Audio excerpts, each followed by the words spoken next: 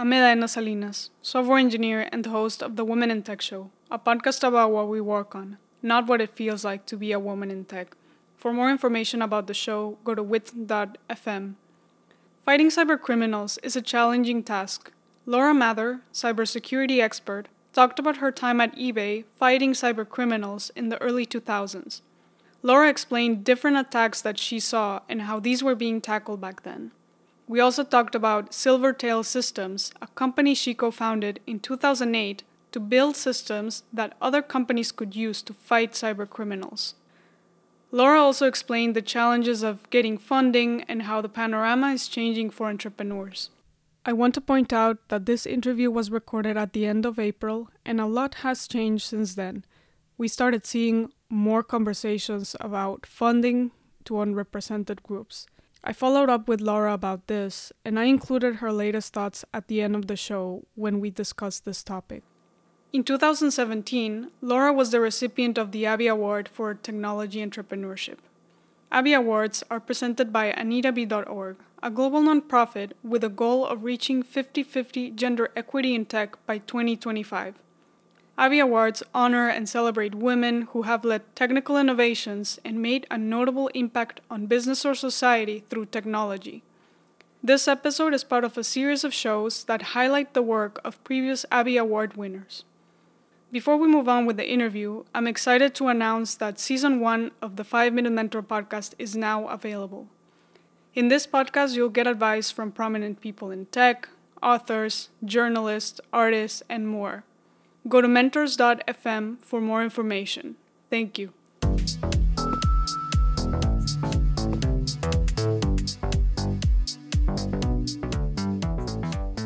Laura Mather, welcome to the Women in Tech Show. Thank you for having me.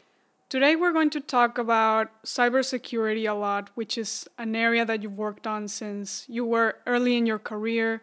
First, I want to begin with the panorama. At the time you finished school, you completed a PhD in computer science in 1998 at the University of Colorado. Can you talk about what it was like coming out of school into the tech industry back then? Sure. I started my career at the National Security Agency, which was fairly interesting. I'll be honest, though, all of the really hot topics were being worked on in places like Silicon Valley. So there I was in DC and doing interesting work. I liked, feeling like I was helping the government and helping our country. But I was super envious of the folks who were on the West Coast. I felt like they had the most interesting problems to tackle, that their work had a lot of impact. So that was a way to start my career that felt like I wasn't really starting, that I was just kind of getting my feet wet in an area that I had some interest in, but not a ton of interest. And mostly I was looking west and feeling very envious of the folks that were on the West Coast. So you're mentioning you're in DC working at the NSA, and then after that you moved to work at Encyclopedia Britannica, right? I did, yeah. I actually interviewed for a bunch of jobs in Silicon Valley. One of them was at a company called InfoSeek, which was a precursor to Google. This was 1999. Google wasn't around yet. And interviewed for a position at InfoSeek. I interviewed with Britannica for a position there. So I was definitely exploring my options at the time. Can you give some context around Britannica and what people were doing at the time? This is early 2000s, right? Yeah. I joined them I think my first day was January 6th of 2000, a lifetime ago. I was working for Britannica.com. Britannica had started their online presence a couple of years earlier, but really wanted to understand the users of their website, of Britannica.com. My job was to delve into the data, look at how people were clicking through the website, what queries they were doing, what results they would get from those queries, whether or not they would stick around, whether or not they would pay us, and try and really get an understanding of that kind of trend data. It was essentially web trends for the Britannica website. Web trends had just gotten started right around 2000. I didn't even know about them when Britannica hired me. So I built a very rudimentary version of web trends for Britannica.com. And after that is when you started really diving into cybersecurity at eBay in specific. And I've heard you mention in the past that somehow they put together NSA and your online experience at Britannica, and it seemed like a perfect fit for cybersecurity. Can you talk a bit about this? Yeah, eBay was getting targeted by cyber criminals at the time. Prior to eBay, the cyber criminals had really focused on AOL. If anyone listening to this remembers a company called AOL, they were the main focus of the cyber criminals until eBay came along. And then the criminals saw a real treasure trove of opportunity to steal money from people using the eBay platform. Now, the executives at eBay realized that this activity was new. No one had done this before. No one had used a website to steal money from people. And because of that, they didn't know who to hire to go after these folks. They wanted to hire law enforcement, but when you talk to people in law enforcement, especially in 2003, those people had no experience with online. You talk to people who worked online, those people had no experience dealing with criminals. And the poor executives at eBay were tearing their hair out saying, who do we hire to do this? The fact that I had experience with the National Security Agency, so I had some experience understanding the way people think when they're trying to evade others, etc. And then I had done this work for Britannica.com, essentially trying to understand user behavior on the Britannica.com site. That looked like about as close as they were going to get to someone who could possibly look at this problem with, a little bit of experience. And so the fact that if I were to map out my whole career from PhD to NSA to Britannica, it looks like this jagged line, and yet that jagged line fit exactly into what eBay wanted, which was fortuitous for me for sure.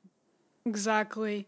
And once you join eBay and you start figuring out how to tackle this online criminals and there are all these attacks coming, can you give some examples of the kind of attacks that you were seeing? Yeah, the eBay platform unfortunately made it so that cyber criminals could find ways to steal money from people.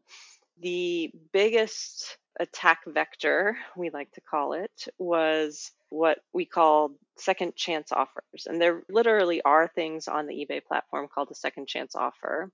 But what the criminals love to do is they love to see that an auction happened for usually a fairly high priced item, something around the $1,000 to $2,000 price range. And they would look at the bidders because eBay was very transparent. They wanted all the bidders to see who else had bid and how much to make sure that people trusted that it was real people bidding, that they were in the midst of a legitimate auction. The criminals would then look at the person who didn't win the auction but had the second highest bid.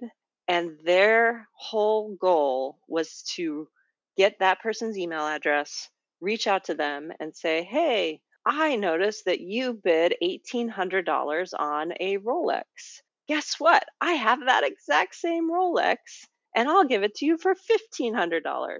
Now, granted, they didn't have the Rolex. The other part of the eBay platform that was not ideal for protecting our users was that when someone purchased something, the winner of the auction would send the money to the seller. And when the seller received the money, then they would send the item. So if you're a criminal, you could say to someone, I have that Rolex, just send me $1,500. And as soon as I receive your money, I'll send you the Rolex. Now, an an uneducated or unaware eBay user might get very excited about this. I'm going to get that watch I wanted, and it's only $1,500. They send the $1,500, and guess what? They never hear from the other person again, the supposed seller.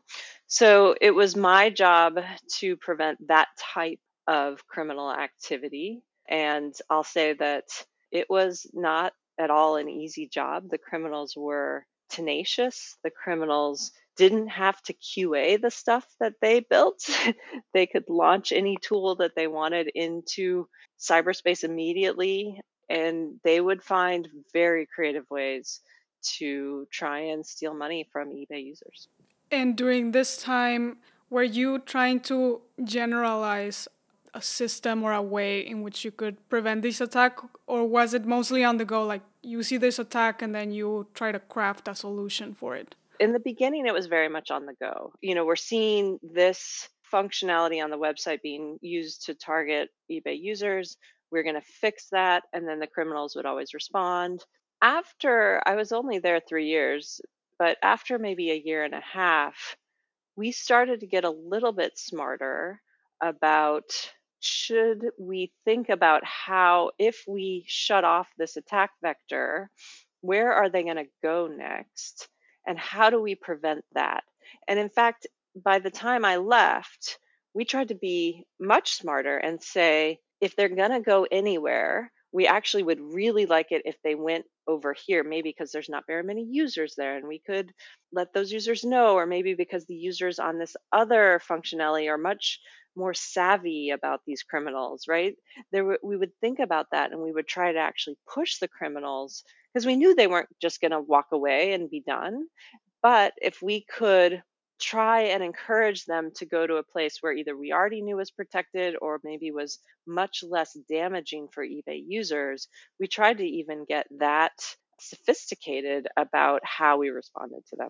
And I've heard you mention in other talks that toward the end it was so much work, you kind of were overworked, right? And then you left. Absolutely. I mean, there's a really challenging mindset in security, which is, again, the criminals are never going to give up. There was a tough situation personally where I would be sitting at work and it would be 7:30 at night, and I would think to myself, I could write up this next business requirements document to try and prevent this horrible thing that is happening to eBay users, and I can stay for 2 more hours to do that. Or I could go home and let this horrible thing happen to eBay users for an extra day. And that can be a very draining decision making process, especially day after day after day. And then finally, too, eBay, as any business does, had to prioritize, are they going to put resources towards security and protecting users, or are they going to put resources towards new users and new functionality? And I think we had also gotten pretty good at our jobs. And so the losses due to security had gone down quite a bit. And that made the business think, maybe we don't need to invest in this thing called security, because that seems to be going okay for now. Anyone who's actually in security will recognize that that usually means you're about to have a spike in some kind of incident, because the minute you stop investing, the criminals know it and they go after you. But it can be very hard as a security professional to have the business tell you, what you're doing is not super important, so we're not investing in that. Thank you very much for what you have done, though. Exactly. And one thing I like from your trajectory is that, yeah, the work, you were overworked and then you leave, but you're still thinking about this space. And in 2008, you co founded Silvertail Systems, where you are bringing a lot of your experience from your days at eBay, fighting cyber criminals. And at this moment, you are taking a step back to think about systems that you would need to fight attacks at eBay and how other companies online could potentially use these tools. Can you describe some of the main ideas behind the system and this company? Yeah, absolutely. I noticed two things after I had stepped back from eBay for a few months. The first thing that I noticed was the attacks we saw at eBay were starting to target other companies. And that has something to do with how well we did at eBay. The criminals are happy to go after the weakest link. And if there is a strong defense in one part of the internet, they're happy to go find a place that does not have quite as strong a defense. That's actually a good return on investment for their time. And so, stepping back from eBay, I went to work for a company called Mark Monitor, and Mark Monitor protected many different companies from something called phishing. And because I got to talk to all these companies, whether it was banks or e-commerce companies, and it definitely was not at the level we were seeing at eBay, but I start to hear some of the same stories that I had heard from eBay users of, hey, I'm at this bank and we've got this weird thing happening where, our forgot my password function's getting a lot of traffic, and that's not what we would expect. And, just different stories like that. And I realized, wow, criminals are really diversifying and they're going after any place where they can make some money. So that was one realization I had. Once I realized that, the key was to start thinking about, if I could do eBay all over again, what type of system would I build? Because I had 3 years of headache and different obstacles that I had to overcome, and why not build it the way I wished it would have ended up, but start from that place. And what we realized when we built the system for Silvertail was that you need something very flexible that is monitoring things in real time, that is giving alerts in real time, and that can also respond essentially within minutes at the most, maybe even seconds, because again, these criminals are constantly revising their attacks, constantly looking for new ways to deal with this, constantly looking for new ways to steal money.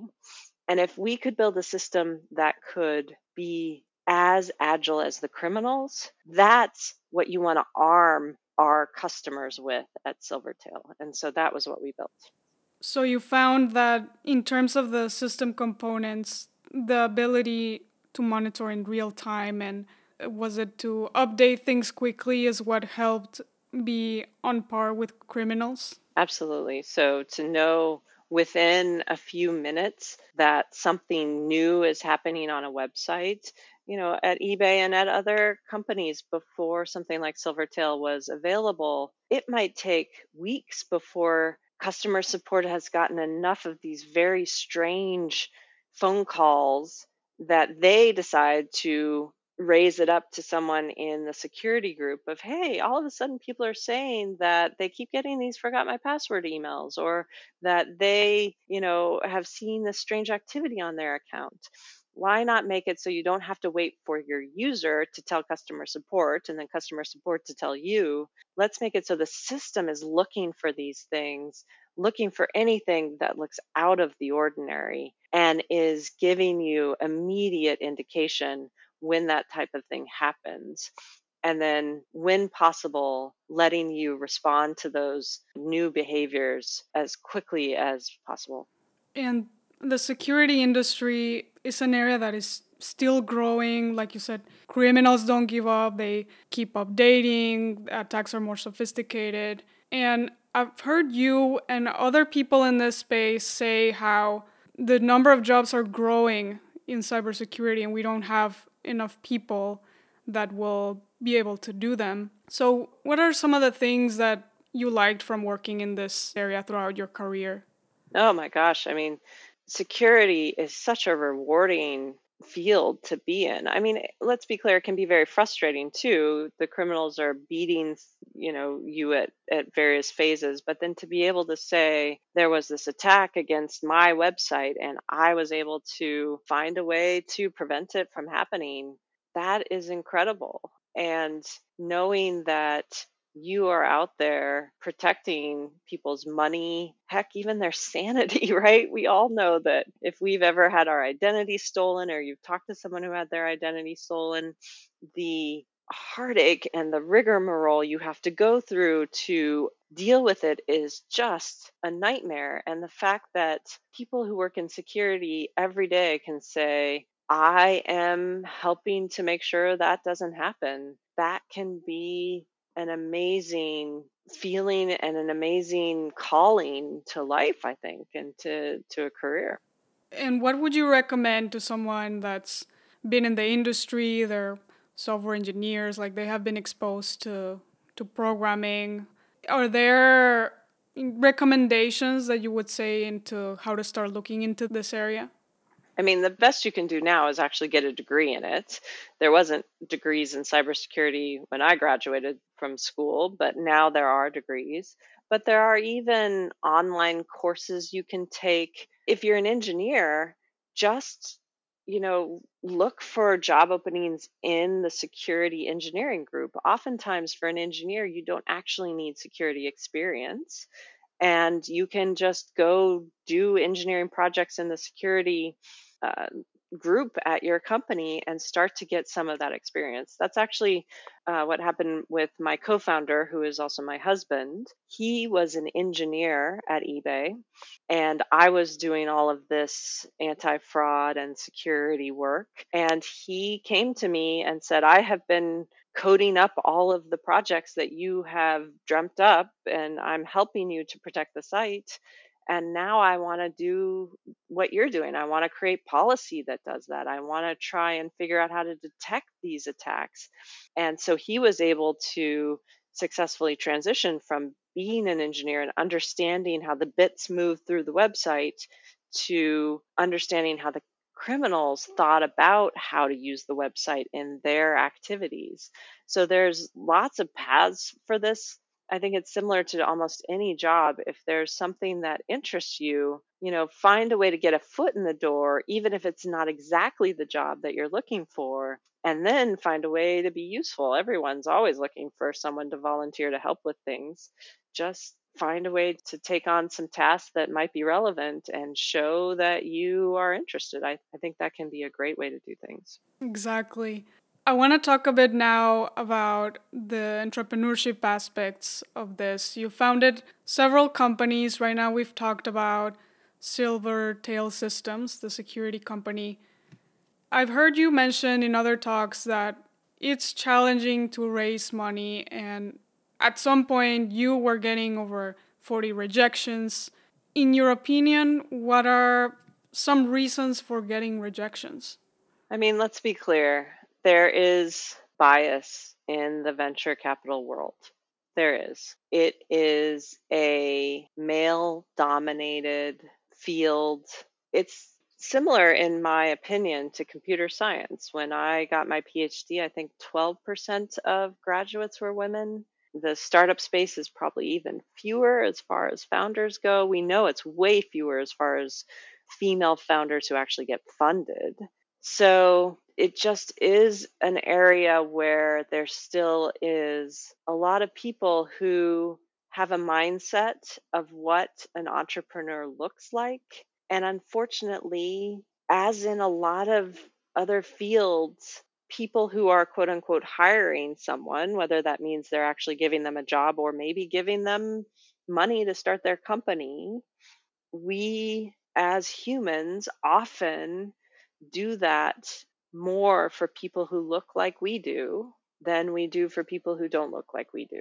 And there's plenty of studies showing that that's how venture capitalists work as well. Exactly. And in addition to that, where we have this bias of, like you're saying, it's a male dominated field, do you think that's a big component, or there can also be reasons that you can tackle?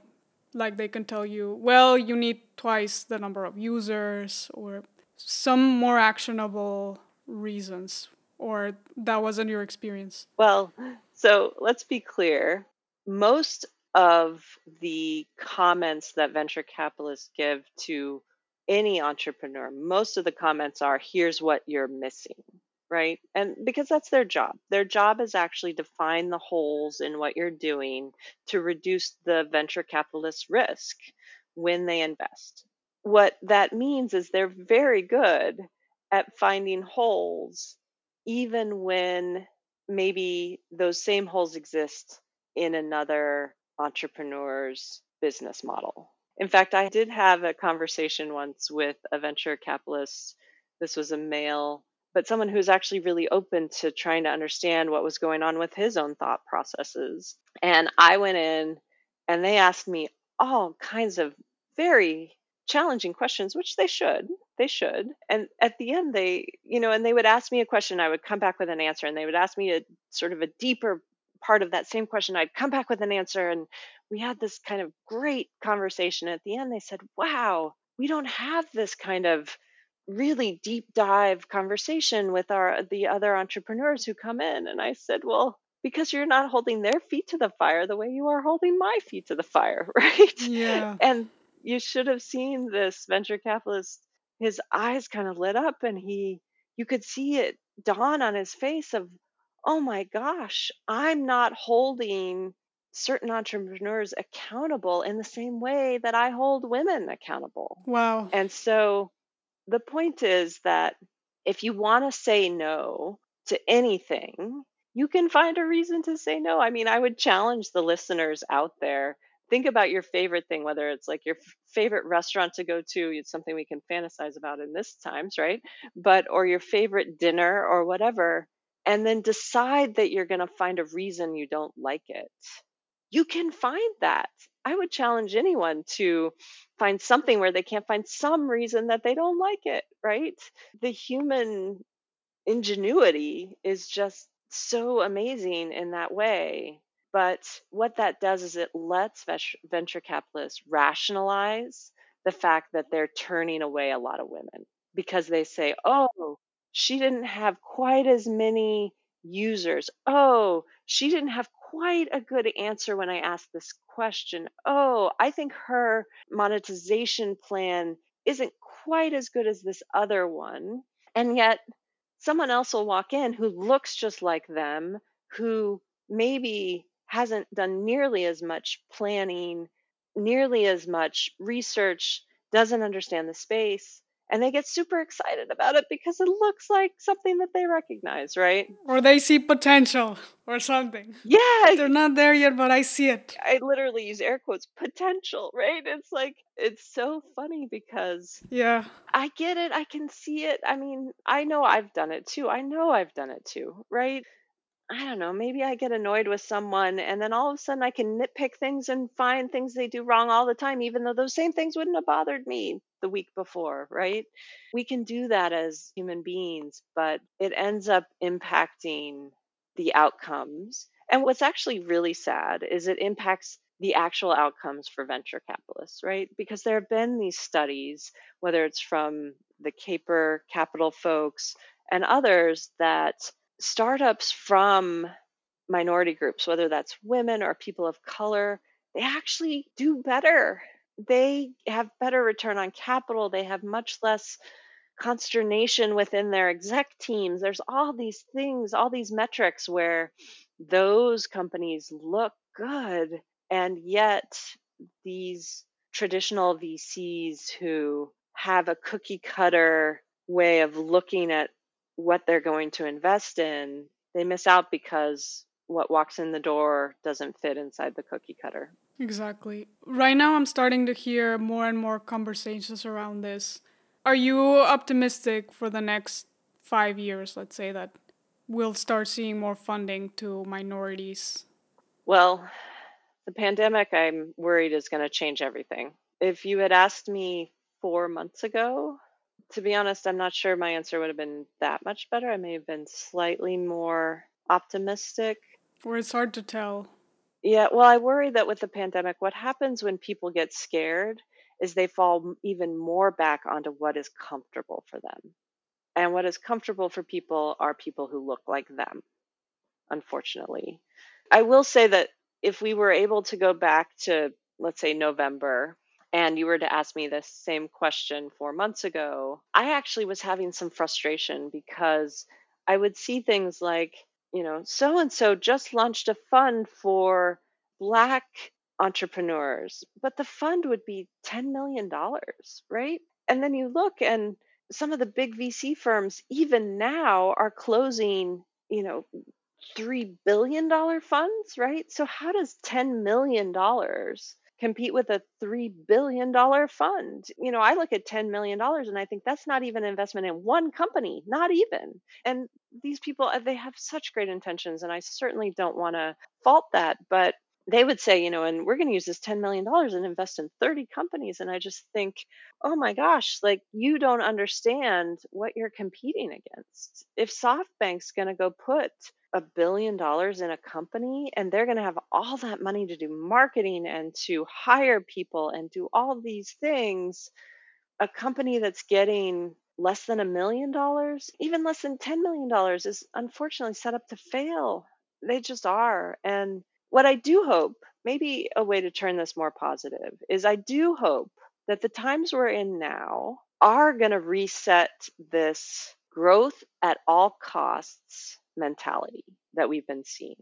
Because I do think that could help the companies that are founded by people of color and women. Because I do think when it is about a realistic business model and realistic growth, that does start to help the playing field get a little more leveled. When it's about hype, when it's about spending as much as you can, and then you pile onto that the fact that women and people of color have such a hard time getting capital at all, let alone exorbitant amounts of capital, that is a really difficult situation to try and overcome. So, if there is any kind of silver lining to this moment of time, maybe it is going to be that a realistic business plan will look better to VCs and be more successful. And if so, that could make things a little bit better. I followed up with Laura in July to get her thoughts on this question again. The reason for that is because in the United States, we started seeing more racial injustice activism. This is what she wanted to add. Quote, with the racial injustice activism that has occurred over the last several weeks, we are seeing some investment firms looking to invest more money in underrepresented groups. Two examples include SoftBank pledging $300 million in contributions or investments to minority groups, and Andreessen Horowitz Talent X Opportunity Fund with an initial investment of $2.2 million. These are definitely a start, and I hope the venture capital community can continue to create funds like this. End quote.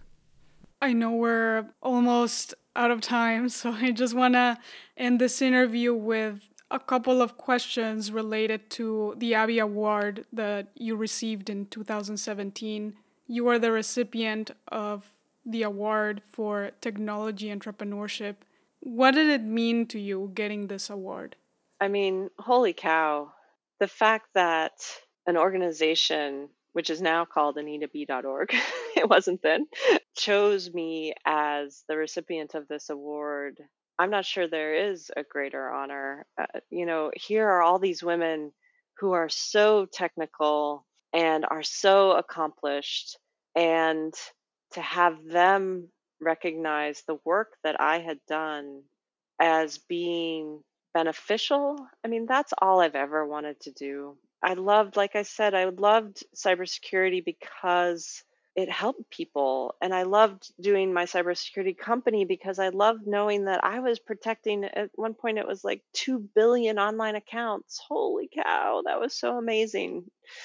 And that's why I start companies, is to try and have impact in the world and to have this amazing organization recognize that I had impact. I'm not sure that there could be anything more meaningful.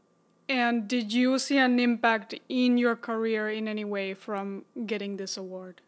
I mean, it's definitely a recognition that other people look up to for sure. And, being able to say that I got this award, being able to put it in my signature line, that opened doors for me. It definitely got people interested. It meant that, of course, I can't do any kind of A/B test, but I would love to, of how many people actually responded to my email when they saw that versus not. But I feel like because I had that to point to, it gave me some legitimacy.